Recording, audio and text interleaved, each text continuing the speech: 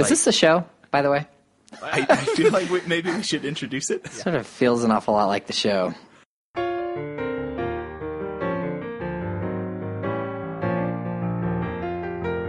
Hello, everyone, and welcome to The Protagonist. I'm Todd Mack here with Joseph Dorowski, and each week we look at a great character and a great story. Today we're talking about Rapunzel from Disney's Tangled. Tangled was directed by Nathan Greeno and Byron Howard and released in 2010, and Rapunzel was voiced by Mandy Moore. Tangled has a 90% fresh rating on RottenTomatoes.com. It was nominated for the Best Animated Feature and Best Original Song in the Golden Globes, and for an Original Song Academy Award. No awards. I think it won Best Original Song from the Golden Globes. I'd have to double check though, since I put that in. I'm guessing that would be for I've Got a Dream. Yes, yeah, that was the song that was nominated for both the Golden Globe and the Academy Award. Is it really? I was sort of joking. Oh wait, no. Which one did you say? I just assumed you were saying the right one. I've Got a Dream. No, the Now I See the Light. That's the one I meant to agree with. That I thought you had said that you didn't say. Well, I've Got a Dream is a fun song, but not the one that was nominated. It's certainly the one that gets stuck the most in my head. Let me just double check. Okay, it won. It did not win anything from the Golden Globe or the Academy Awards. It did win a Grammy Award for Best Song Written for Visual Media for I See the Light. I See the Light, okay. I did not know that was a specific Grammy Award, Best Song Written for Visual Media. All right, I'll jump in here. All right, this film has kind of a long production history, over a decade before its inception till its release. It was originally titled Rapunzel Unbraided, then just Rapunzel, and finally Tangled. There was, I don't know if you want to say controversy, but a lot of discussion happened when it was changed to Tangled because it was a pretty obvious attempt to make sure that this was more marketable to boys. John Lasseter, who was one of the executive producers on the film and a bigwig at Pixar and Disney, he said that they did change the name so that it would appeal more to the four quadrants of marketing to girls, boys, men, and women. And in its over a decade of pre-production, it had all sorts of variations from a very traditional telling of the Brothers Grimm version. At one point, it was even said that there was an effort to have it start out in contemporary San Francisco, and then there'd be like a portal that sent someone back to a fairy tale land. Wow. All sorts of... This is something like a reverse version of Enchanted. Yes, exactly. Like I don't know if that's seed of an idea became Enchanted. I don't know. But yeah, all sorts of twists and turns.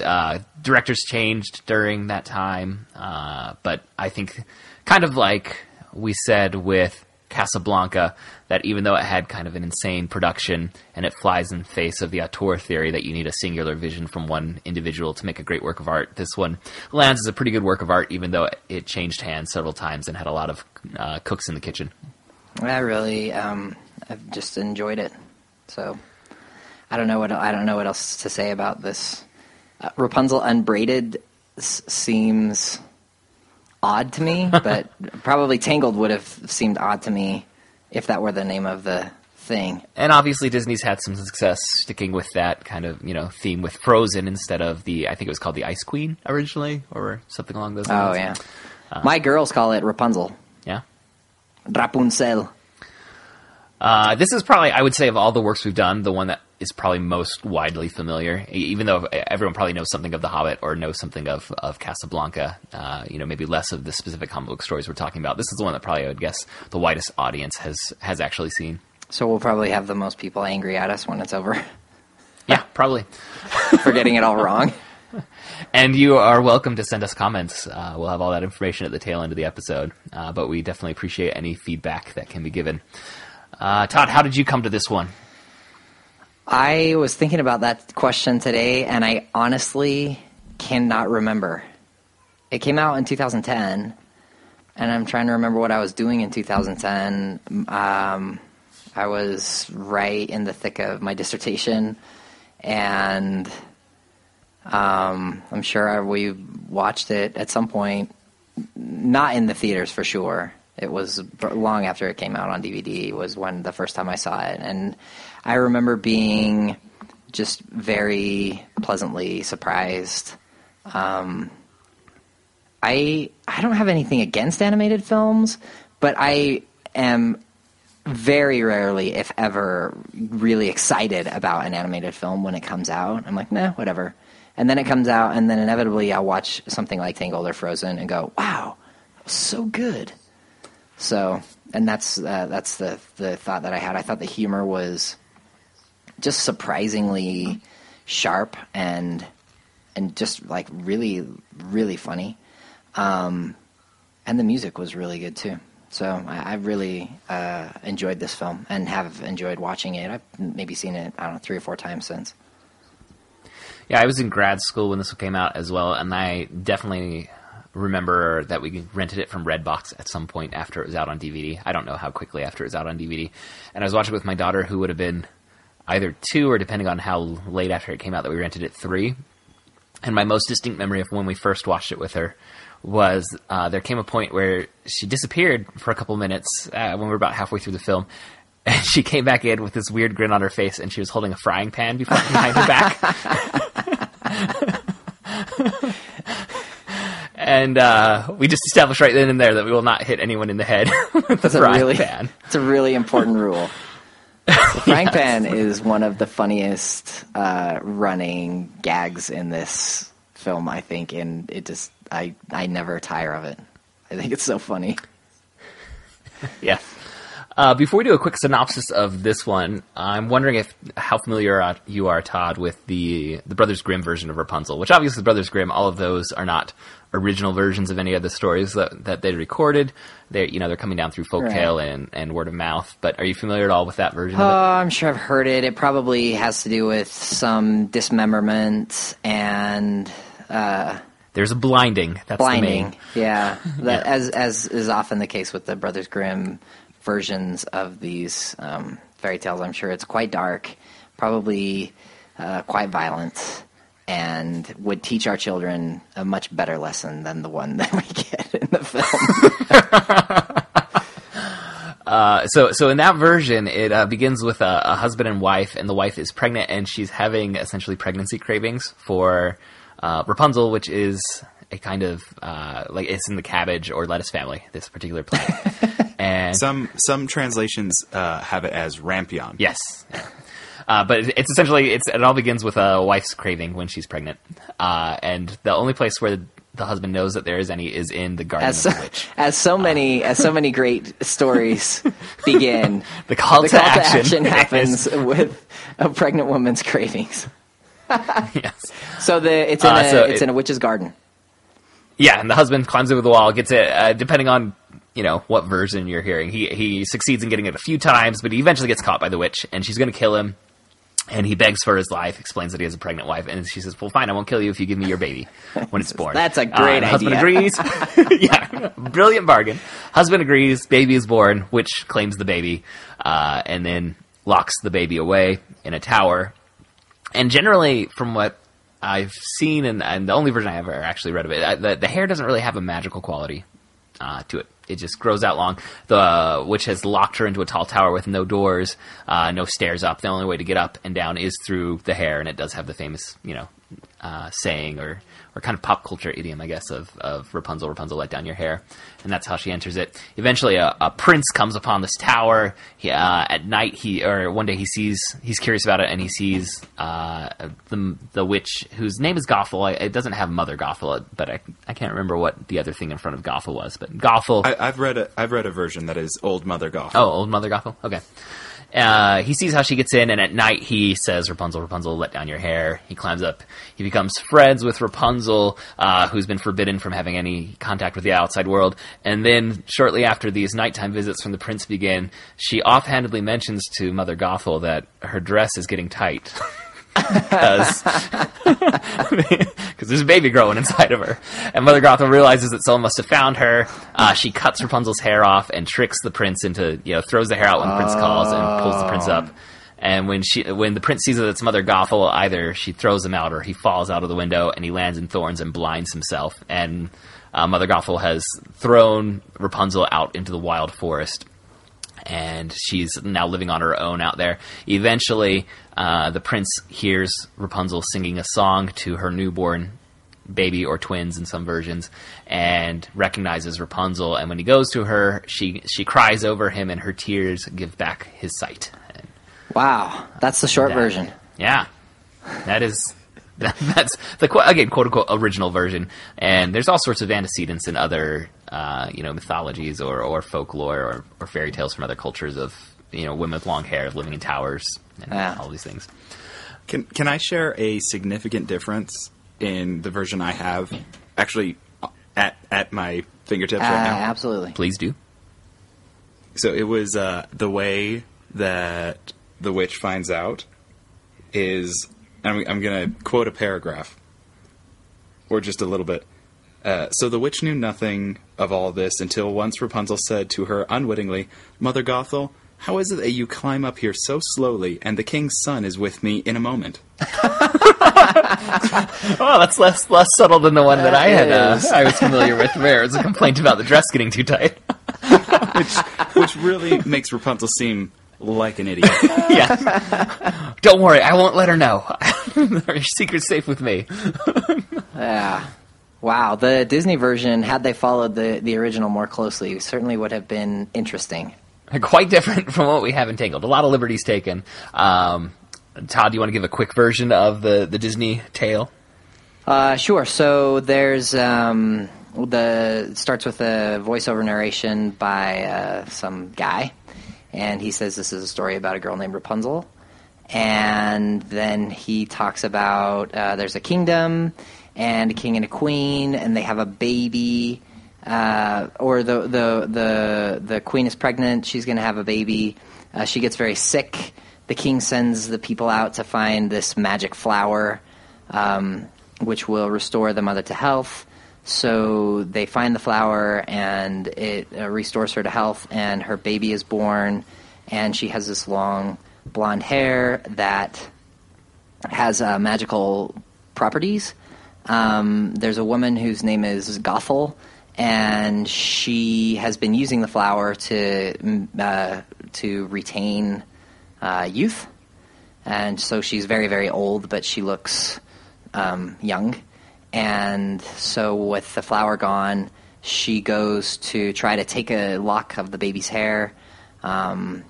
She cuts the hair and it realizes that this will not work unless she has the baby with her. So she steals the baby, locks her up in a tower, and she has to stay there forever. And then we sort of jump into the story when this girl now, whose name is Rapunzel, is 18, about to turn 18 years old, and she's never left the tower. And she desperately wants to leave and see these lights that she sees every year on her birthday, which are lanterns that the people in the kingdom let up into the air, sort of in hopes that someday their princess will return. There is the guy who is giving the voiceover. His name is Flynn Rider, and he's sort of a swashbuckling rogue, and he has stolen a crown, and he stumbles across the tower and meets Rapunzel, and adventure ensues. How's that? Pretty good. Okay.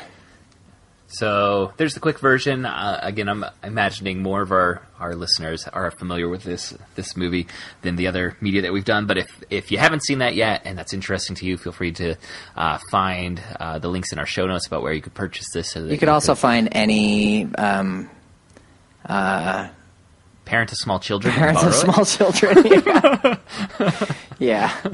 I'm sure that there's somebody. I actually today I had on my list of things to do. I need to watch Tangled, and so I told Betty, like, I really need to watch Tangled today before the evening, and she and then the girls found out, and then they wanted to watch it with me, and so I came home and I couldn't find the disc, the DVD, and I was like, let's just say I wasn't at my best. I was like kind of stressed out. I'm like, where is Tangled? Running around my house trying to find this DVD, pulling all the closets apart, and then I realized that I actually had a version on my computer. So we sat down, and I had 3 kids sitting on my lap watching Tangled together. It was really memorable. But yeah, so if you've got friends that have kids, they probably have Tangled. All right. Hold on just a second. I am trying to find one thing real quick. This will be edited out. Don't keep this in, Andrew. That goes really against the podcast method, as Todd knows. We're live to tape, man. This all goes in. This is all good stuff. This is why people tune in. This is not live radio. We have the beauty of a podcast is the ability to edit. I can't find it. All right. Well, let's get in and talk a little bit more about this.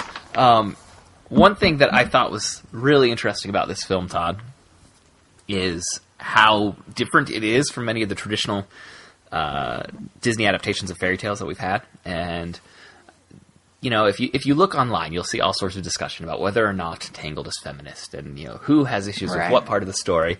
And some praise it, some dislike it and loathe other aspects of it. Some praise the exact same thing that someone else is critiquing as being Yep. And it's all over. But there's some really, to me, clever things that the storytellers have done to tweak this story. I want to read a quote from an essay by Sandra J. Lindau.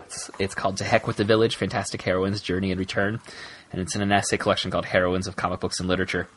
And she's talking about some of the issues with which feminists have identified, not necessarily with Joseph Campbell's work, but just something that's problematic about what he found when he was looking at the monomyth. You're familiar with the hero's journey, which outlines the traditional tale of heroism that we have in cultures all over the world. Sure. Of someone who gets a call to adventure and goes out and generally follows the same sequence. But you may have noticed, Todd, that it's basically the story of a male hero's journey. Right, sure. The main role for women in that Campbell identified were as virgins, temptresses, goddesses, earth mothers, and crones. That's a quote from the essay. And it also says that young women, even when you do look at close readings of early folk tales and fairy tales, young women did not hear the call to adventure and blithely leave their homes to seek their fortunes, but were driven out by extremes of drudgery, deprivation, neglect, and emotional and physical abuse. And the goal of the heroine's journey involved a made-over, upwardly mobile, better-dressed self, finding a new home with less drudgery, more love and acceptance, and for a while at least, a happily ever after. And I read that, I was thinking about Tangled, and while she obviously doesn't have a great home life when Rapunzel is living alone in this tower, and Mother Gothel comes by every now and then to use her magical hair to stay young, that isn't what drives her out of the tower. It's that she is curious, right. That she's seeking knowledge. She sees these lanterns and wants to understand where they're coming from. And when Mother Gothel says that she won't give her that knowledge, she finds a way.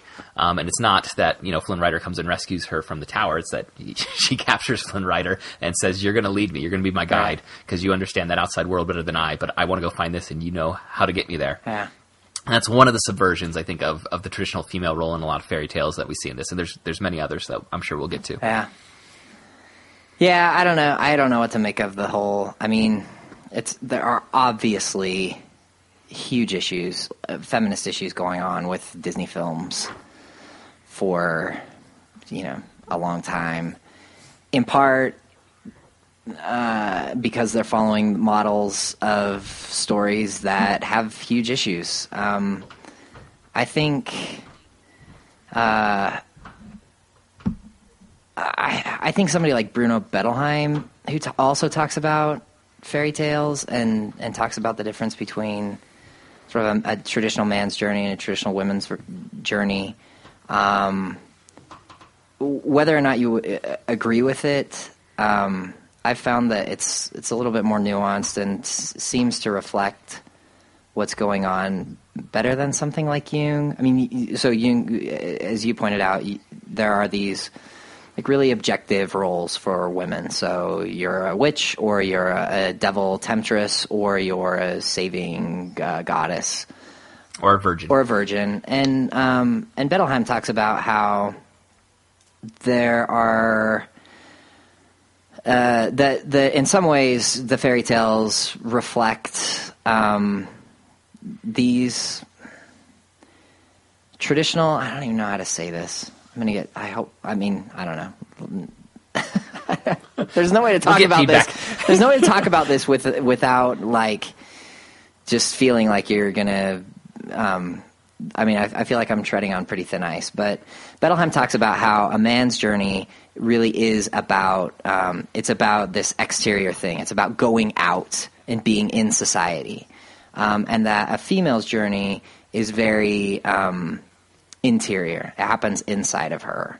And that we see that reflected in, people being locked in towers or falling asleep for a long time and then waking up, and whether you agree with that or not as like the way that things should be, it certainly seems to reflect the way that things have been for a really long time, and the way they are in a lot of the stories, and the way that they are in a lot of stories. So anyway, I don't even know. I don't know where I'm going with this, except to say that I like Rapunzel as a character. I like her arc, and I love her agency. And we've talked a lot in this podcast up to now about different characters, and one of the great things about great characters is that they have agency. They make their own decisions, and they drive their own stories. And so that was what was so frustrating to me with like Ilsa and Casablanca, is that she has no agency and she's completely driven by the men in the story. And this story, Rapunzel makes her own decisions, and that's great. Yeah, it's her decision that leads the way, and she's the one that has to rescue Flynn Rider repeatedly, actually. Right.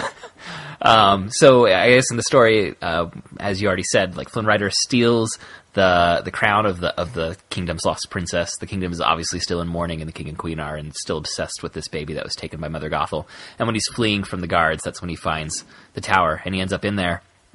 And the traditional role in a lot of these kinds of stories, there's a damsel in distress that gets rescued by the prince, and here we have a thief who immediately gets knocked out by Rapunzel and tied up by her hair. And again, she makes demands of him. She says, "I have something you want now, this satchel, whatever's in it that you want, and I will not give it to you unless you help me find the information that I want," which is what is going on with these lanterns that appear on my birthday. Which, by the way, if Mother Gothel had just never told her what her birthday was, she might have avoided this think about entire that every single time. journey. Why doesn't Mother Gothel just tell her that she has a different birthday? Like, really? Because Rapunzel feels like they're meant for her because they're on her birthday. Like, I know. That really was a huge blunder in her whole nefarious plan. The one thing I was going to say about what you're talking about with like Flynn arrives and she knocks him out with this frying pan. I love the balance that they strike with Rapunzel between this like innocent, sort of scared, shy, like inward-facing, young girl who's never been anywhere. Right. And, she's been locked in a tower. Not her fault. She's been raised literally completely cut off from everyone and all society. I think it's not a real... it's not a documentary. Yeah. So, a girl who was raised like that would not be as well adjusted as Rapunzel is. Like the whole that first this opening song, when will my life begin? She is really obviously a pretty remarkable young lady, and she's clever, and she is brave, and she's resourceful, and she's intelligent. But she's also been locked in a tower for a really long time, and she's naive. Very naive. She's very innocent, and she's very concerned about a lot about this guy.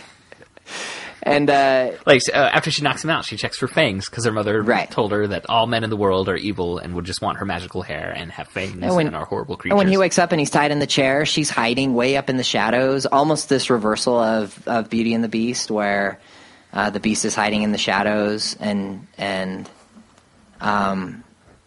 sort of slowly steps into the light, and she does the same thing.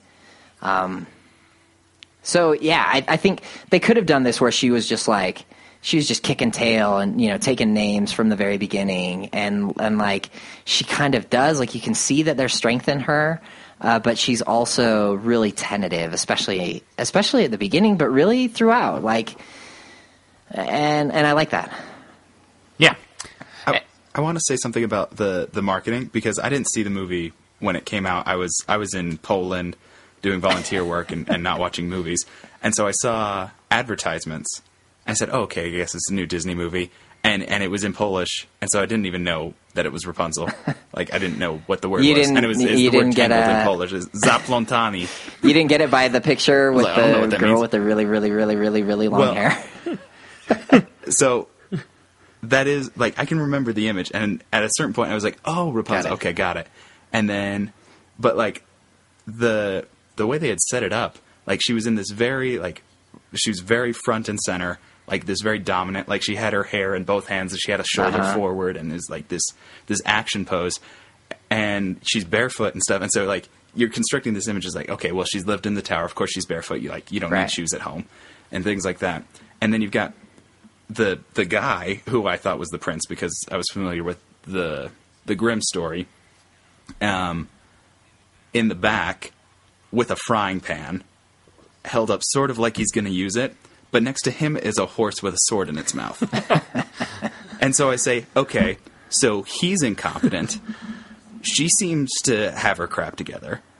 And the horse is on board with all of this. Yeah. And and that's sort of what they constructed. And then when I saw it at some point, that's sort of what they did, but they made her much more, not vulnerable, but like, she didn't seem too confident. She didn't seem overbearing at all, but still very capable and strong. And like you said with the opening song, and that curiosity that Joseph mentioned earlier, she has cultivated, a persona where she can actually do things. She is capable, and she's very, very capable with her hair. Yeah. Very tenacious in other The hair is aspects. pretty amazing. It's a good thing it's magical hair, because that just gives them a catch-all to explain what in the world this hair is Yeah. doing in all the scenes. The prehensile It's little whips. fantastic. It really is great. Well, and I was going to say, it's also, we already made reference to the frying pans, but when you're talking about subverting traditional tropes of feminine identity, when you're turning the frying pan into a weapon that she wields and that the men become, wow, that's really cool, that you can use this traditionally domestic object in this other, traditionally masculine Right. way. I think it's another clever little subversion that happens. What I don't know. This film has a lot of great lines, but one of the best lines in this film has to be when Flynn is fighting Maximus with the frying pan, and he says, "You must know that this is the strangest thing I have ever done." Well, I did a poll on Facebook of some friends following your example, Todd, and that is the only thing that two people posted, and they both posted it at the exact same time. For favorite line from the movie. Yeah, was that moment, and that's the only one so far that has had a double. It's posting. really it's so well done. That whole scene is pretty All great. right, so go ahead. Sorry. So then Flynn eventually agrees because he wants the satchel with the crown. That was his whole thing. Oh, I guess an important note for later is that he had some accomplices in stealing the crown that he double crossed, and he ran off with the crown by himself. Mm-hmm. And they go out, and there's this great sequence where Rapunzel, you see the kind of the duality, where she's not doing this like out of utter rebellion against her mom because she hates who she believes to be her mom. She feels guilt for going against her mother's wishes, but at the same time, it's very exciting and liberating for her to do this. And we just get this great back and forth of, "This is so exciting! I'm the worst daughter ever." Before they go on, and Flynn doesn't really, he just wants his satchel back. He does not care at all about really helping her with her journey. So he says to himself, "I'm gonna scare her. I'm gonna take her to the Snuggly Duckling," which is, of course, it's the Snuggly Duckling. It's the most, the hangout of the most nefarious, horrible individuals that exist in the kingdom. That's so great. Snuggly Duckling. And when you were saying that, she's not immediately an action hero, they get into trouble at Snuggly Duckling, and she saves Flynn, but it's not through action. It's through kind of empathy, where she's, the guys grab Flynn, they recognize that there's a reward out for him, and they want to claim that, but she says, "Guys, I need him to fulfill my dream. Haven't you ever had a dream that you just wanted to complete? And, I'm not going to be able to complete mine without him." And that's when we get the very catchy, "I've Got a Dream" song. Yeah. It's I love her appeal to their humanity. Where is your humanity? and I think and that's what she has going for her. She's just a great human being, and somehow being locked in that tower forever with this horrible woman, she cultivated this just beautiful sense of humanity. She connects with people, and people open up to her, and it's great. I mean, like I said, it's not a documentary, and the chances of somebody being locked in a tower with Mother Gothel and turning out like as well as Rapunzel has are pretty low. But she's just a fantastic character. It reminds me of the Mary Richards character that we talked about, I don't know when, a few weeks ago, that you just love her because she's human and she seems authentic, even though her origin story is obviously unbelievable at best. Yes. And she has, I don't know how many feet of magical glowing hair that she drags around behind her. Seeing how filthy. I think there is an official statement from production. I think there was like 25 people working just on the hair as animators. But I think they officially said how many feet of hair she has somewhere. But well, you'd have to if we find like, that, we'll put that in the show notes if we're able to track that down. It seems like it changes lengths, is I think what you were referring to before, Joseph, is that there are times when it's impossibly long. And then there are other times when she has it all braided up. There's no way. How much would that weigh? How much would that? There's weigh? no way that the amount of hair that's braided. This is so dumb that we're talking about this. There's no way that the amount of hair that she has braided at the end when she's dancing with the townspeople is the same amount of hair that she has when she's tied up Flynn, and it wraps all the way around the house about 17 times and then up into the rafters, just crisscrossing across. Yeah, and then she's up in the rafters hiding it. So there is some definite. There's definitely some magic stuff going on. And I'm just going to get this out of here. While we're talking about impossible things with the hair, every girl I've ever seen the movie with comments on how perfect Flynn's cut of her hair is. Oh, it's so awesome. It's perfectly styled. With just one flick of a shard of glass, he perfectly styles her hair. Spoiler warning for the end there. That's all right. We've already given our spoiler warning. But after she saves Flynn through empathy, but then the guards do come up, and we get another a more action scene, and she saves them again, but in the action setting. She uses her hair like a whip to move around and to save him and pull him out of sticky situations. It's like Indiana Jones and Star Wars. Luke and Leia. It's I think they're really going for Indiana Jones because later on there's a moment where some rocks are crashing down and they're trapped in a cave, and Flynn like reaches out and grabs the frying pan. Yeah, absolutely. And it's Indiana Jones with his hat, and the coloring all feels very. It also feels Jones very throughout that whole sequence. This whole scene feels a lot like Zorro, the Antonio Banderas Zorro film. Yeah, I know what I'm talking about. So when they're out, when it gets to more of the action side of it after the silly song, when all the goons say that they want to collect ceramic unicorns or be a concert pianist. Which is your favorite ruffian dream? I think the Love Connection. Yeah, Looking for a Love Connection is a good one. I like the one-handed guy that wants to be a concert pianist. Has a hook for a hand, but that's his dream. Yeah. But then it becomes the action scene out on kind of I'm guessing a mine or something. There's a dam of water, and there's the chutes for water to flow down, and so you get this great action sequence with water flowing everywhere and running across the top of this rickety wooden framework. Like you said, it does strike you of both Indiana Jones or the Zorro kind of action scenes, but really it's Rapunzel who's kind of in charge through it all, and not the ruffian thief who is supposed to be more worldwide. This is when he gets in the fencing match with Maximus the horse, who has a sword in his mouth, and Flynn has the frying pan, and he's really excited about this new weapon that he's found, and it's all very silly, but really well done, and she helps him escape using her hair. So yeah. And they end up in a flooded tunnel, and the water's rising, and they're trying to find a way out of it, and it's too dark to see, and she realizes at the last moment, wait, I have a light source. You know, my hair glows, and he's like, "What?" And she starts to sing. Because he's giving his final, like, we're gonna die in this thing, so I have to tell somebody. My name is not Flynn Rider. It's Eugene something. Fitzherbert. Yeah, it's Eugene Fitzherbert.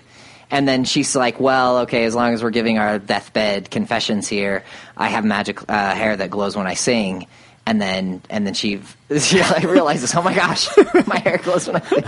So she sings, the hair glows, they dive under the water, they're able to find a little a place where water is escaping, and they escape, and they survive.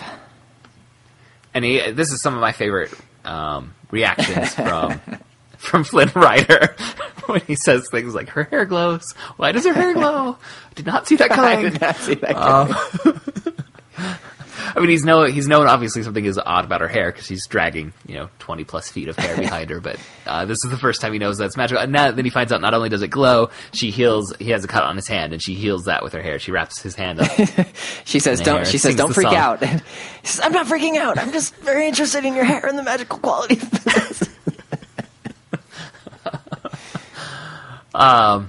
And it should be noted, you're getting some wonderful looks from this little chameleon named Pascal throughout this, who's one of the the animal sidekicks that appears in many, many Disney princess films, that you have cute animal sidekicks. And he gives these wonderfully condescending and knowing looks to Flynn throughout. And this is kind of, I mean, we've already said that Rapunzel starts out with this blend of being tough but also innocent and not knowing. And this, as you said in the tunnel, we get this reversal for Flynn, who starts out as this wisecracking, kind of Han Solo-esque, swaggering ruffian. And then you find out this other side of him, that he's really kind of a sad, a lonely orphan who, in reading a book, found out about a guy named Flynn who always had adventures, and said, "That's the life I want." So he took the name and tried to create this persona. That's it's partly that's who he is, but also there's the lost little boy within him. Yeah, it's the way that they bond in this whole scene, I think, is pretty great. And there's this. You feel like, I mean, like you said, like he's kind of broken, and I mean, she heals his hand, but in some ways, I mean, there's this parallel going on with, there's a deeper level of healing that's going on for him. And this... It's a sort of nuance you can find in good storytelling. And you can find this really like, kind of parallel for both of them. It's about attachment. It's about finding somebody that recognizes your needs and is able to fulfill your needs and is physically close, and those are the three big things. If you want to have a well-adjusted relationship of attachment, then you have to be physically close. You have to recognize somebody's needs, and you have to fulfill their needs. This is why Mother Gothel does not fit as an attachment figure for Rapunzel, because while she is physically close and she may recognize Rapunzel's needs, she doesn't fulfill them. And when somebody comes along who does, and it's not hard for Rapunzel to become attracted to that person. And she does the same thing for him. She recognizes his needs, and that's why they're able to come together. And there's just a lot of kind of emotional depth in this scene with her healing him. And it's also very silly when he says he's really excited because he's wondering if maybe he'll get magic super strength in his hand, because I'm not lying, that would be pretty fantastic. And he says something like, "Superhuman good looks, I was born with them, but super strength would be pretty awesome to get." I think another thing that I was just thinking about this is that this, and somebody who's listening will, I'm sure, correct me if I'm wrong, but this feels like a step in tone in a totally different direction from other Disney films, which always kind of, I think of them as having this sense of gravitas and just being situated in a kind of a serious world, but also, like, I think about Beauty and the Beast, and it feels sort of dark and medieval or I think of The Lion King, and you have Mufasa and James Earl Jones with this very kind of serious, somber tone. And while somebody like Timon and Pumbaa or what's his name, Lumiere, in these other films are funny, they don't ever feel modern or like hip. And this, I think in Tangled, it's the first time that I remember watching a Disney film and thinking, man, like these people are cool and they say funny things like "don't freak out." Like nobody would say "don't freak out" in Beauty and the Beast. Like it doesn't fit, but we see it repeated again in Frozen. The same tone, but it's not the same. It's not like the tone of the DreamWorks, where DreamWorks is always very tongue-in-cheek and modern, and making references to pop culture that don't fit in there. This doesn't do anything to that level, but it is. I think I agree. It's a break from what had been the Disney animated house style, which is very different from the Pixar, animated house style. I mean, even though this one's computer animated and it's released by Disney, this is not a Pixar film in tone. And I mean, not in production. It was a Disney production. It was one of the things that surprised me was just, that tone. It just felt very, like the dialogue felt very modern to me, and like slick in a way that I hadn't seen before in one of these kind of main Disney animated films. But I think that it's a model that they're continuing with. I mean, obviously with Frozen, which has the same. Belle would never sing, like, I don't know if I'm elated or gassy, right? But everybody laughs at that, and it's funny, and it feels appropriate when you hear it. But we never would have had Frozen if we hadn't had Tangled. Yeah, I agree with that. And it should be, when we're doing our plot description, we need to note that Mother Gothel has realized that Rapunzel's not in the tower and is now following and making plans to manipulate Rapunzel to coming back to her willingly. That's Mother Gothel's horrible, but she has always pretended to be wonderful to Rapunzel because she doesn't want a prisoner who's fighting her. She wants someone who will willingly let her, just come in and use the magical power and pretend to be nice. And then Mother Gothel goes out and lives her life, whatever her life is outside of this. We have no idea what she does. She gets hazelnuts. She gets hazelnuts and makes hazelnut soup. And white shells for paint. Yeah, exactly. I don't know why she wants to live so long. She's lived for hundreds of years at this point, and I don't get the feeling that she's living a fulfilling multi-century life. I'm interested in what your take is on Mother Gothel because I think her motivation is really interesting. Like I said, she doesn't want Rapunzel to fight her, but you also get the feeling she even though she's passive-aggressive and is obviously obsessed with her own beauty over Rapunzel's, I think she really wants Rapunzel to like her. And she's less concerned with Rapunzel, truly getting affection from her, that rather than, thinking that she is. But I think she gets some fulfillment out of the relationship besides just the magical. I agree with you. I think, just because of the fact that she's obviously a horrible mother. She's a horrible mother. She's manipulative and unkind and sarcastic. And locks her daughter in the tower for 18 years. Let's set aside the fact that she's locked Rapunzel in this tower. But she says things about her getting a little chubby. She says, look at the beautiful young woman in the mirror. Oh, and you're here too, Rapunzel. She's so horrible. But at the same time, I feel like... I don't know. Like, I think that her relationship with Rapunzel matters to her. I mean, in some weird, sick, twisted way that's hard to understand, except for that we're all familiar with cases of people who are like pretty bad parents that, when push comes to shove, I think really do love their kids and want their kids to love them. Yeah, desperately. So, I mean, like, obviously, I'm in no way justifying locking your child in a tower because you love them. But I think that Mother Gothel does not come off to me as an unbelievable character. I think that there are lots of parents who would be willing to sacrifice their own kids for to get whatever they get out of that. This is a random example, but what you're just saying, like sacrifice your own kids. There's a story right now going on in the sports world of a hockey player who's made millions of dollars, but his parents were in charge of it, and his parents essentially have swindled him out of all of his contracts his entire life. And this is, parents who supposedly have been supporting their son in this career his whole life, but they've completely taken him for everything of value that they could milk out of that relationship. And so there are horrible real world parallels to what we see from Mother Gothel. Yeah, and I think, I guess what I'm thinking is that just because you're a horrible person and you treat your kids in horrible ways doesn't deny or doesn't negate the fact that there may be deep down some real desire for love and affection and attachment, like I was talking about earlier.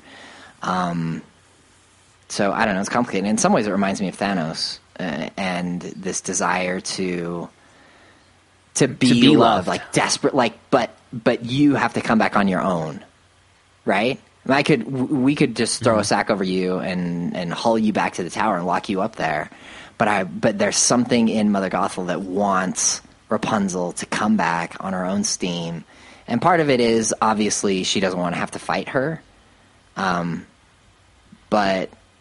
But it's anyways. I just had that thought about Thanos just now, so maybe it's dumb, but yeah.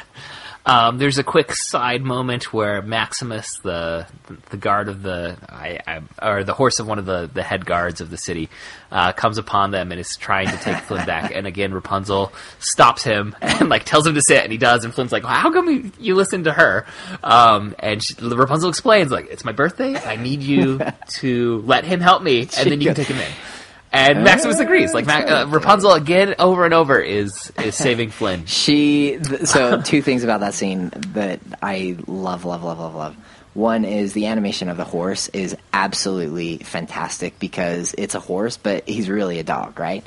And my daughter was watching it, and she goes, "Dad, that horse is just like Buffy," and Buffy's our dog.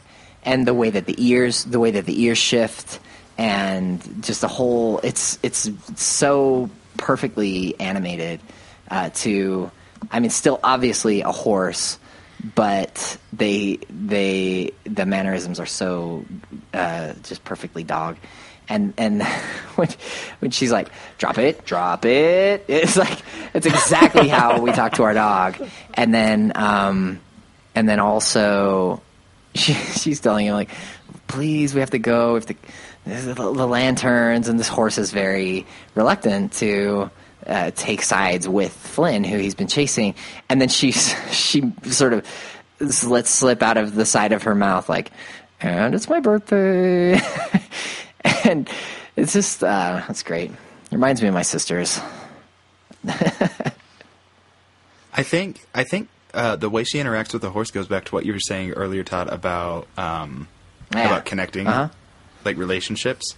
Because she starts, rubbing its neck and scratching it under the chin, and giving it the attention it wants and needs, and that it doesn't get from anywhere else, and suddenly it forms this bond. Yeah, it's just, I don't know, it's not rocket science, but John Bowlby, this guy who came up with attachment theory, it really is pretty basic. You have to have physical closeness, proximity, which means skin on skin touching, holding hands or scratching, and it makes a big difference. And if people that don't have that, it's hard to form a relationship through Skype or through Facebook, especially one that could be stronger if it were equal in all other ways with somebody who's close to you, physically close to you. It makes a big difference. So yeah, and she's smart. She's cued in on that, and she knows how to win over the horse,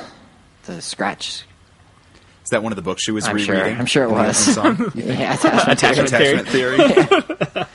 So we move on, and they actually enter the city the day of the festival. So I guess annually there's this festivals, celebrating / mourning the lost princess for the city. And like you said, we get these, the sequence of her hair being braided up by these little girls and her dancing with Flynn. And of course, you're sensing that there might be a little spark a little romantic spark developing between Flynn or Eugene. Because she says she prefers Eugene. I like Eugene. My kids call him Lugene. So, yeah, Rapunzel and Eugene, they spend a happy day waiting for, at night, when they have this festival of lanterns, when they release the glowing lanterns. And they sail out on this boat in dusk, waiting for the lanterns to be released. And we see the scene of the king.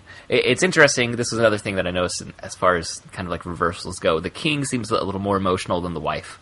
Obviously, the wife is not happy, on this day. But the king is crying, and she goes to give him a supporting hand as they step out to launch the first of the lanterns that they light every year. And I always like this sequence with the flying lanterns because as the king and queen launch the first one, all the citizens launch theirs, but it starts at those closest to where the king and queen are, and you get this overhead shot of the city, and it's like Rapunzel's hair lighting up and glowing as this winding road becomes illuminated by all these lanterns, lighting the way down the entire road, and it's very much like the tangled hair that when Rapunzel sings, it starts at the roots and at her head and goes down. I just got the entire length goosebumps. of it. Nice call. I'd never noticed that. G'day. Thank you. That's awesome. Yeah. No, really, I really actually did just get goosebumps while you were saying that because you're absolutely right. You're absolutely right. That's awesome. This whole sequence, it is beautifully animated, and it's magical to watch. This is the song that was nominated for the Academy Awards that they're going to sing during the floating lantern sequence, but all, from the king and queen, somberly and sadly, but also supporting one another, going out and lighting it and launching it all the way down to seeing the lanterns go out to the water and the harbor where Flynn and Rapunzel are, and seeing her wonder at the lanterns coming by. And floating around them as they're singing the "Now I See the Light." It is one of the better sequences in Disney animated films. It's beautiful. And my 5-year-old daughter, I asked her what's her favorite part. She said, "I like the lanterns." And I have to agree, it's absolutely beautiful. It's on so many different levels. It's so well done. I did hear that as one of the votes from the Facebook poll. When you asked what the favorite part of the movie was, What was the lanterns? Now, I also got to say, there may or may not be video of a karaoke performance of this song that I may or may not have participated in. Wow. Which may or may not become available In show the notes? Facebook group. in the show notes. All right, we will see about that. And boy, did that not go? That didn't go as well as I had hoped. You weren't like When Flynn we Rider decided. with your own personal Rapunzel there, like. well, I was going to ask which role were you singing, Todd or Andrew? were you There was the some higher debate part? about maybe switching it up. Wow. And I have to give props to Zachary Levi, who was Chuck from one of my favorite TV shows. He played Chuck, and he's the voice of Flynn Rider, and he does his own singing in this against Mandy Moore, who was a professional singer before she started doing acting and voice Is that work. Chuck? Yeah, it's Chuck singing. Oh. And he holds his own against Mandy Moore, I would say. They sang it live at the Oscars that year, didn't they? Yes. That's a beautiful song. And as classically happens in so many of the Disney animated princess films, they're about to kiss, and then they don't. Darn it. Ron Perlman in both of his forms shows up. Do you know that's those bad guys, aren't they? Yeah, it's Ron Perlman. Both of them. Well, they're twin brothers, the Stabbington brothers. Yeah. You just blew my mind. I had no idea. They're voiced by Ron this is why Perlman. I just told you that it was Chuck, and you were impressed by that. I had no idea that was Ron Perlman. Yeah, it's Ron Perlman who, as is true to form, we never actually really ever see what Ron Perlman looks like as a human being.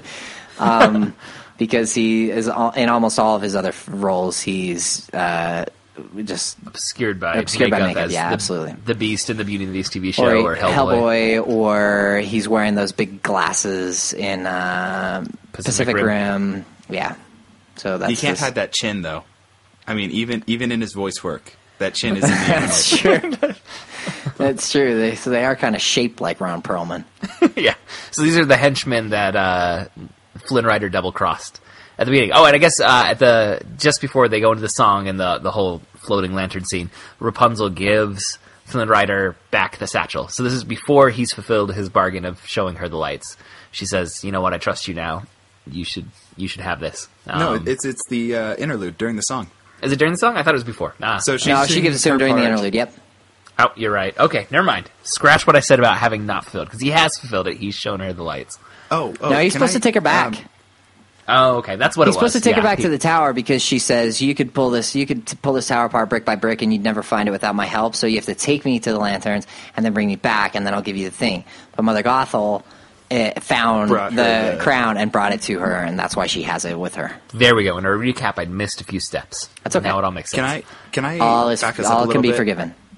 Because they had a really interesting discussion, which I think is worth talking about, where she's afraid of what's going to happen when she sees the lantern. She's afraid both of, like, what if it doesn't live up to what I've always hoped, or what if it does? Because then, like, that's the only thing I've really wanted in 18 years is to see these lanterns, because I think I'm connected to them. And that fear of actually, moving on with her life, I think is pretty deep for a film that's for ostensibly 8-year-olds. Yeah, it's for the 4 quadrants. That's why they changed the name to Tangled. we talked a little bit with Thanos about how it said, like, you keep getting what you want within your grasp and you let it go. And I think it's not true, just true of Thanos or what we're bringing in here. Like, that's a real human thing, to really be striving to obtain something and then being a little bit scared when you're on the cusp of actually getting there. For Rapunzel, she's saying, because I don't, my life doesn't have a whole lot of meaning in the tower, so I don't know what will come next. But I think that's true of anyone who's worked really hard to obtain something. Once you get it, it's, it could be disappointing, or you could be faced with a now what aspect of your life. And and then Flynn's response is the best when he says, "And you get another dream," right? Yeah. I mean, once this journey has run its course, then you get a new dream, and we'll see that again at the very end. Yeah. They'll bring that up again. But they need to find a new dream. So Flynn's Rapunzel's not sure why, but he says, "I've got to go take care of this." Right before he kisses her, he sees the Ron Perlmans. He says, I gotta go take care of something. And she's kind of like, okay. And he goes to give them the crown, which is the loot that his whole dream during the I've Got a Dream song was about having money. And, this crown was going to be his path to money.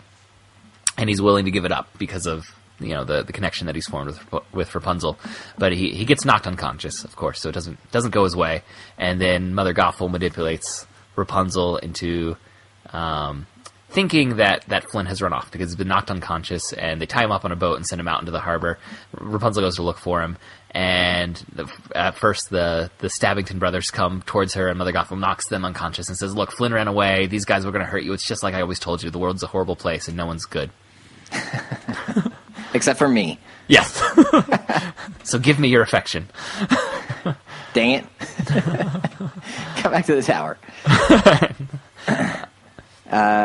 So manipulative. Just needs to be said. So manipulative. Yeah, this is not a class in, great parenting. Yeah. So she, and then she says, "Look, there he goes," and there goes Flynn. He's tied up, but it looks like he's sailing away, and he gets captured, and she goes back to the tower. And then, let's see, Maximus is the one who ends up... Oh, it's Maximus goes and finds all the thugs in the Snuggly Duckling. And they come... That's my favorite name for villain hangout. It's the best. They come back and they save Flynn. Which, it needs to be said in this sequence, gravity does not seem to inflict any pain on Flynn Rider at any point in this movie. No. He's pretty hardy because he's had some slips. Well, like and he's been hit in the head with a frying It's not pan. exactly... It's not a documentary, It's not a real thing. I was going to say, so right before all the goons come and rescue him, he's being taken to be hanged, which... That's a pretty strong punishment for having stolen a crown to have, without a trial, be taken to be hanged. Yeah, I had the same thought. I thought, man, Rapunzel's parents are pretty brutal here. I mean, it is their daughter's crown, Yeah. But And it was on her birthday. but there's because later on at the end there's a line about like all the grace and wisdom that her parents taught her, like saying it's like there's not a whole lot of grace happening. Well, they've got towards Maximus. women. They've got Maximus in charge of security at the end, so like you're not going to get a lot of clemency. He doesn't seem like one to mess around. So we get so little of her actual parents, and this is one of the only things that we get, and it just really rings as being iron-fisted. Well, they never speak, and I think each of them they have a voice person because you hear them sigh. But there's no words. Yeah. Like all you get is that moment where they're like letting the first lantern go, and I really like that sequence, and I really like her parents in that sequence. But yeah, that's some harsh capital punishment. Yeah. Maybe it has something to do with like breaking down a dam. Yeah, maybe they're tagging on other offenses. Well, I guess at the very beginning, there's already a wanted poster up for him, so he obviously has had is a known criminal. History. But it can all also be forgiven if he falls in love with their daughter. Then it's like, yes, we were going to kill you this morning, but this afternoon, all part is of the family. Come on into this group hug. So I honestly don't know what to make of that. I did notice it at the time, and I thought, like maybe Robespierre is in charge of their security or something, and they don't really know, but they're just like, oh yeah, he's trustworthy. Like maybe they're like there's a hidden Javert story who's been hunting him his entire life. He's the one that he's drawing every single wanted poster himself, and he's finally got him now, and messing up the noses on all of them on purpose. Now, simultaneously to the breakout, back in the tower, Rapunzel is... this is one of those other sequences that doesn't quite ring true, but she gets this flash memory to when she was an infant in her crib and realizes that she's the princess. Well, she also realizes that she has subconsciously been drawing the kingdom's little flag symbol, the sun symbol. It's the Scarlet Pimpernel. It's her Scarlet Pimpernel moment when she realizes it's all around her. Yeah, so now she knows she's the princess. She confronts Mother Gothel with this, and that scene cuts off ambiguously with like Rapunzel saying, "I'm never going to help you again," and then Mother Gothel glares at her, and it cuts to black, and then we get Flynn arriving at the tower. The hair comes out. He says, "Rapunzel, Rapunzel, I'm here." She throws the hair out. And he gets through the window, and Mother Gothel's there, and she immediately stabs him unceremoniously. And he's going to die. He's dying on the floor. And Mother Gothel starts dragging Rapunzel away. Not sure where they're going to go. Down into the little cellar. Okay, so she's going to keep her. Is she going to keep her in the tower? I guess is my question. I think the plan is to go somewhere else. Right, that's what I mean by like I'm not sure where she's going. I mean, maybe she has like a backup tower somewhere, like a safe house. Only Flynn knows about the tower, so now that she stabbed him, I think she could have kept Rapunzel in the tower. He rode Maximus to the tower this time. That's true. But Rapunzel, once again saving Flynn's life, makes the deal with Mother Gothel that if you let me save him, I won't fight you, but if he dies, I am going to kick and scream and yell and drag myself against you every inch of every step we take the rest of my life. Mother Gothel doesn't seem too happy about that. It would be tiring. So, and this is a point where we were talking about Mother Gothel before, and what is her motivation when Rapunzel puts her foot down and says, "I'm never going to sing for you. I'm never going to. This is over, and I'm going to fight you every step of the way." You definitely see Mother Gothel just descending into like deeper and deeper darkness. It's sort of like, is it Sleeping Beauty when she turns into the big dragon? Yeah. This is that moment for her. She's very angry. And so Rapunzel goes back. She's going to sing for Flynn, and instead he grabs a shard of glass and chops off her hair in what has to be the greatest single cut of hair in film history, which creates... I'm not going to lie.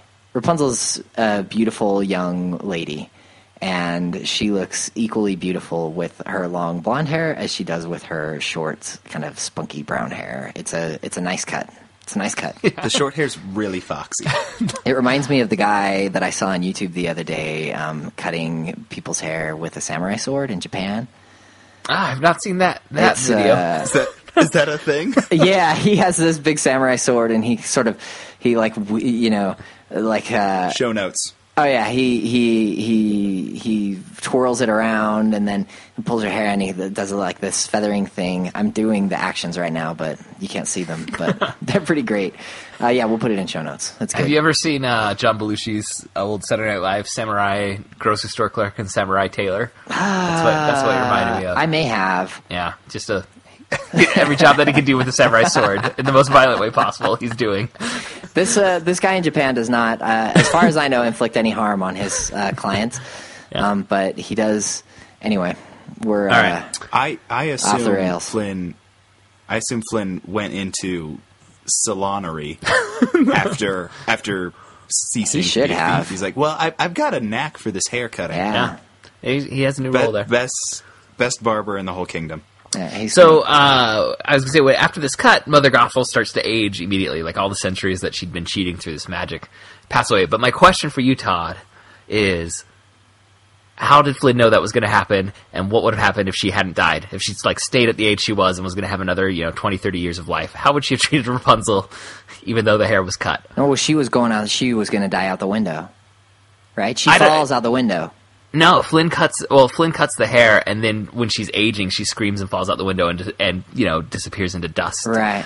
But Flynn didn't know that was going to happen. If he had cut the hair and he died, and then it was just Rapunzel and Mother Gothel at that age just standing there looking at one another, how do things go for Rapunzel at this moment? What's the line in Guardians of the Galaxy? I have a plan, and then it's like I have part of a plan.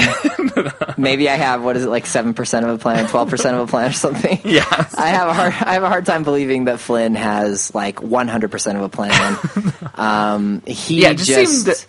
He doesn't want Rapunzel to go and be locked up in the tower with her forever, and so this is her out, right? Yeah. I've seen some people say that they feel like Rapunzel should have cut her own hair, and that would have been the stronger move for the story. And once you start to think about, what was Flynn's whole plan? If Rapunzel was making the choice to cut her own hair and be stuck with Mother Gothel with whatever consequences, that's fine. But Flynn made a pretty big choice for her. But if Rapunzel cuts her own hair, hang on a second.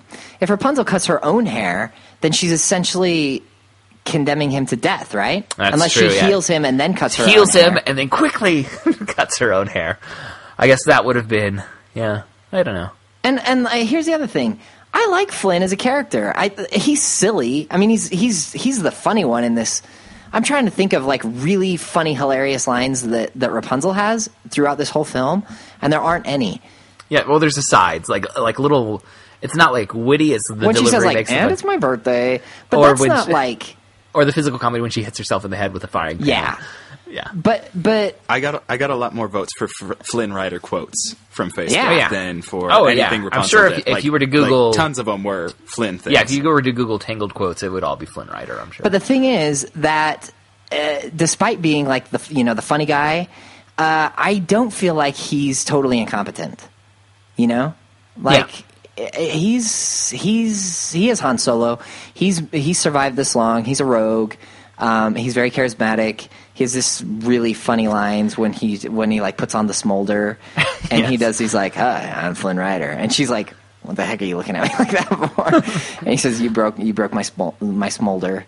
But I don't think that he's totally incompetent, and I'm okay with him, making a choice at the end of the film. I don't think that it takes away from her agency that they're working together, and I think it's okay that they don't have a total plan. I don't know that if I were in that situation, that I would be thinking 8 moves ahead. Yeah, he's like, what do I have to do right now? Right now to keep her from going down that hatch with Mother Gothel, and his best option is cut her hair, and I'm okay with that. And he is self-sacrificing in that moment. It's not just leaving her in a bind. He's saying, I'm going to die so that you're not trapped as her fountain of youth for the rest of your life. Right. I've got a no-prize explanation for why she can't heal him and cut her own hair. It's because she said she would go with Mother Gothel, and earlier she establishes that she keeps her promises. True. once. That's true. All right. It's just something that I was thinking about. I like where we've landed. Speaking of landings, Mother Gothel dies, falling out the window, and disappears in a puff of smoke. This is really interesting to me. Can I say something about Mother Gothel's death? I'm trying to think of like villain deaths in Disney films, and Gaston falls off of a roof. But, like, falls off of a roof and dies, like, in a bloody heap at the bottom of the castle, we can assume. The guy in Tarzan, that death is, like, pretty brutal, isn't it? Like, he falls and is hung on the vines. You see the shadow of him hanging from a vine. You've got... Maleficent is stabbed in the heart as a dragon. Scar gets tossed off the hyenas thing, go after him. and the hyenas rip him to shreds. So we talk about, like, Disney always softens the cleans up the grim fairy tales, but, like, if you think about it, they don't always show everything, but some of the ends of these films are pretty can be, like, pretty gruesome, and Mother Gothel could have fallen off of the thing and just broke her neck and died, but instead they gave her I feel like that they took pity on her in the death that they gave her. Maybe not. The dignity of dissolving into dust on the way down. That's probably ludicrous of me to think that, but it does remind me of another spoiler for another film, the end of Return of the Jedi, when the Emperor is thrown down a shaft. Right. And you see this robed figure disappearing down, and then you get this explosion of energy coming up. But for Mother Gothel, it's this puff of human dust, I guess. Mm-hmm. And the cape. Yeah, I like that. But I wonder if we will see. I wonder if we might see a sea change in Disney films, moving away from these really gruesome deaths for villains towards more reformation, or if not incarceration. Things like incarceration, like happens in Frozen, right? Yeah, the bad guy Hans. The bad guy, he just gets hauled off in chains, and they could have, like Elsa could have. Elsa stays in power, even though she was kind of the bad guy for a little while. Elsa could have taken care of him in any number of ways, and he gets hauled off in chains, and he also could have died in some. In the blast of magic, or any other explanation. Right. It's not her like, okay, I'm gonna. There were plenty of icy shards he could have landed on. Pop an icicle through your whatever, Like, and there were those all over when he was, when the explosion happened. He could have landed on one. Right.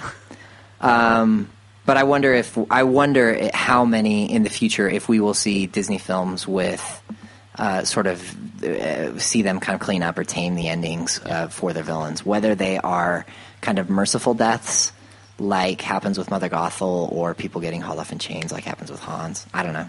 Just a thought. And with Mother Gothel falling out the window, I've always been a little bothered by Pascal pulling some strands of hair taut, so she trips out the window. I don't think it was necessary. Always been a little. Yeah, it's always been a little iffy for me for that. The physics of that chameleon having the weight. I didn't even think about that. I thought you were talking about emotionally, man, that's kind of a dark move for you, little chameleon. No, that is what I'm. I was talking about the physics of it. He should have gone flying out the window with Mother Gothel. She would have pulled the hair and him right out the window. But no, I was just thinking, I've been a fan of this chameleon, and now he's I got to make sure she goes out the window. Everyone has another side to them. We've already talked about it for Flynn and Mother Gothel and Rapunzel, and now we're going to get for that's so Pascal. Awesome. And then we get the callback to the original story where the blinded prince is healed by Rapunzel's tears in the fairy tale. Yes. And even though her hair's magical healing properties are gone when she cries, we get kind of the Beauty and the Beast-like glowing, ethereal mist that emits from all around him, and he gets healed. You may have noticed that my memory for stories is actually not that good. I have what I like to think of as an Easter egg memory, where I can hide my own Easter eggs and then and then I don't know where I left them, and so it's like I wonder what will happen. Like, I wonder where my Easter eggs are that I just hid, because I really can't remember where they are, and that's how I feel with stories. Like, I mean, I've seen this probably 3 or 4 times, and when he cut her hair, I was like, wait, he cut her hair, and he's not healed. You'd be surprised again by Yes, the story I was that you know. totally surprised today. I've got all my kids crawling all over my lap. We're watching this on my laptop, and I'm like, what is going to happen? How is he healed? I really can't remember. And now her hair is cut. And, like, does he die? No, I don't think he dies. I think they get married in the end. I really could not remember how it ends. And when I saw her cry, I thought, oh, I'm so glad for that Deus Ex Machina, because because I was concerned for Flynn. I was watching this with my daughter, like I said, and when this was happening and he was being healed, she just looked at me and she goes, I wish they hadn't done it like this, because it makes me think it's his soul leaving his body. Because he does start glowing in weird ways. He does, yeah. Weird flower bloomy things comes out of the stab wound. It's definitely another nod to Beauty and the Beast, I think. Yeah, absolutely. Where the stabbed, wounded, dying male character gets healed in this glowing light show. Yes. And then we get the same, as we said, king and queen that were about to hang Flynn Rider, give him a group hug when he brings big group hug their daughter back to them. Let's let bygones be bygones. And they recognize their daughter awfully quickly. Too. Well, there's for changing hair color. Yeah. Well, she looks a lot like her mom, actually, with the changed hair color. The changed hair color. And who can vouch for her? Flynn. Flynn can vouch for her. He's trustworthy. The guy that they were about to Maximus can vouch for her. Yes. So they have the word of the horse and the guy that was going to kill them, and all the ruffians in Snuggly Duckling. And they probably brought a handful of dust to kind of prove their story. The hair? This was Mother Gothel. Did the hair dissolve? No, it just turned brown. So they throw that in a big sack, take it back with them. This is the hair. 45 feet of hair. It's like, obviously, this is the hair she grew for her. This was my magic hair. Here's the dust of my former captor. Yeah. I would have no problem believing that story if I were. Yes, because I am sure that a kingdom mourning a lost princess would have no one come and try and claim that they are royalty. Now we're in Anastasia territory. That's another podcast. Not on a Disney franchise. That's another podcast. Anastasia. But we get this little monologue at the end. So there's this giant party that's where Flynn Rider, he opened the story by saying, this isn't my story, this is Rapunzel's story, and he gives the monologue bookending back, saying there's a big party, I don't remember most of it. And we did get married after a couple of years of asking. I finally said yes, and he laughs. He's like, no, I asked her.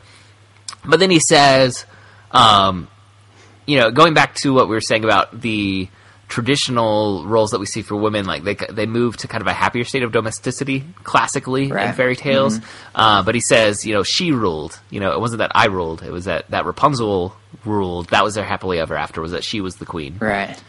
And it does say something like ruling with all the grace and wisdom that her parents taught her, and I hope they had a long life to keep teaching her. Well, I'm just hoping that they got rid of whoever their chief of police was, because well, here's the other thing. I have a hard time believing. I mean, we don't know how many. This is such a dumb. We don't know what the population of Rapunzel's kingdom is. Are there 300 or are there thousands or 300 million? But hopefully, if they really are wise and graceful, which they seem to be, then hopefully they've learned to delegate some things like security, and so well, they delegate it to a horse, so they are comfortable. With delegation. I just don't think that. Everyone uses fry I don't think pans that was their call. I don't think it was. That was Rapunzel. That was Rapunzel's first leadership decision. I'm not talking about Maximus. I'm talking about the decision to hang Flynn Rider. Oh, okay. I don't think it was the dad's decision. Like, I'm going to hang you. I just think it was the natural course of whatever laws had been in place, and whoever was the overzealous bureaucrat that had been put in charge. Yes, that's what I'm talking about. Overzealous bureaucrats. And mom and dad are a little distant. They're emotionally distraught because they've lost They're not their as daughter. hands-on in their ruling. They're not hands-on rulers. Yeah. They know how to delegate. The flaw was in who they delegated to, which was probably some under minister of something security. And I'm sticking with the idea that it was Javert that had a real grudge against Flynn. Or yeah. I mean, yeah, certainly. Some French, horrible French chief of police. Take your pick, right? A broad stereotype was definitely in control there. So I thought before we left, I have to. So I did send out a feeler today on Facebook about that we would be recording this episode. What are your favorite quotes or moments? My sister Janie said, something brought you here, Flynn Rider, fate, destiny, and he says, a horse. I just had somebody add that since we've been He recording. says, you broke my smolder. And then she says, I always love the part when she's trying to hide Flynn in the closet, crack up. And I have to agree, that is There's some great physical so comedy funny. right there. So funny. Hava, my friend Hava says, Flynn is the only Disney character to ever question why everyone is singing. And then it's just, I'm sensing you're a little conflicted when she's like, I'm free, I'm the worst daughter in the world. And then she says, Flynn starts the movie with the outlandish wish for a castle, and he gets it by the end. The boat song makes me cry every time. Why is he smiling? And please don't freak out. I'm not freaking out. You are freaking out. No, I'm just very interested in your hair and the magical qualities it possesses. How long has it been doing that exactly? And finally, Jessica, my friend Jessica says, ruffians and thugs are my favorite. I've got a dream. Also frying pans. Who knew? So thank you to Janie, Hava, and Jessica for participating in our little thing. So, Oh, just real quick, you reading that off reminded me that we had said something where Flynn had said, you know, if you find your dream, you just got to choose a new one. Yeah. And at the end, they both say, like, you were my new dream. Yes. That, I like that. Flynn's no longer all about money. She's no longer about the lights. They're about the connection that they formed. Yep. Good stuff. Yeah. Any other characters that you want to mention? Oh, we talked about Maximus.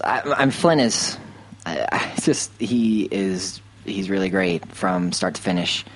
I think that they find a good balance with him between sort of silly and cool. And anyway, I really, really like Flynn, and I love Maximus.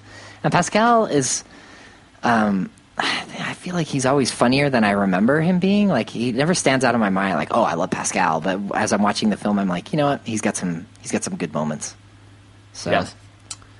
All right. Well, I think this has been a pretty long one. Any final thoughts? No, I think our podcast about Tangled is about as long as Tangled is. All right. So. Well, I guess that's going to wrap up this episode. Thank you for joining us. And remember, you can subscribe to The Protagonist in iTunes. And we would also encourage you to please leave a review there if you like what you hear. And you can find complete show notes for this episode and a list of all of our previous shows at protagonistpodcast.com. And if you have suggestions of things you would like to hear us talk about, or comments about this episode or any previous episode, if you have your own list of romantic figures, any feedback you want to give us, please send us an email at feedback@protagonistpodcast.com. Pretty soon here, we're planning on doing a mailbag episode, so any comments would be appreciated. Any questions you have for Todd or myself, or anything that you've thought of as we've been talking about these, we would appreciate the feedback. You can find us on Twitter. We are at ProtagonistPod, and each of us are also on Twitter. There's at Todd Mack and at Jay Dorowski. And at Todd K. Mack. Oh, sorry, I misread That's that. right. At Todd K. Mack, at Jay Dorowski, and our producer Andrew is at Andrew_Dorowski. And you can also check out our Facebook group called Protagonist Podcast Group, and we appreciate any feedback that we can get. So thanks again for listening, and we'll be back next week to discuss another great character and another great story. So long. So long.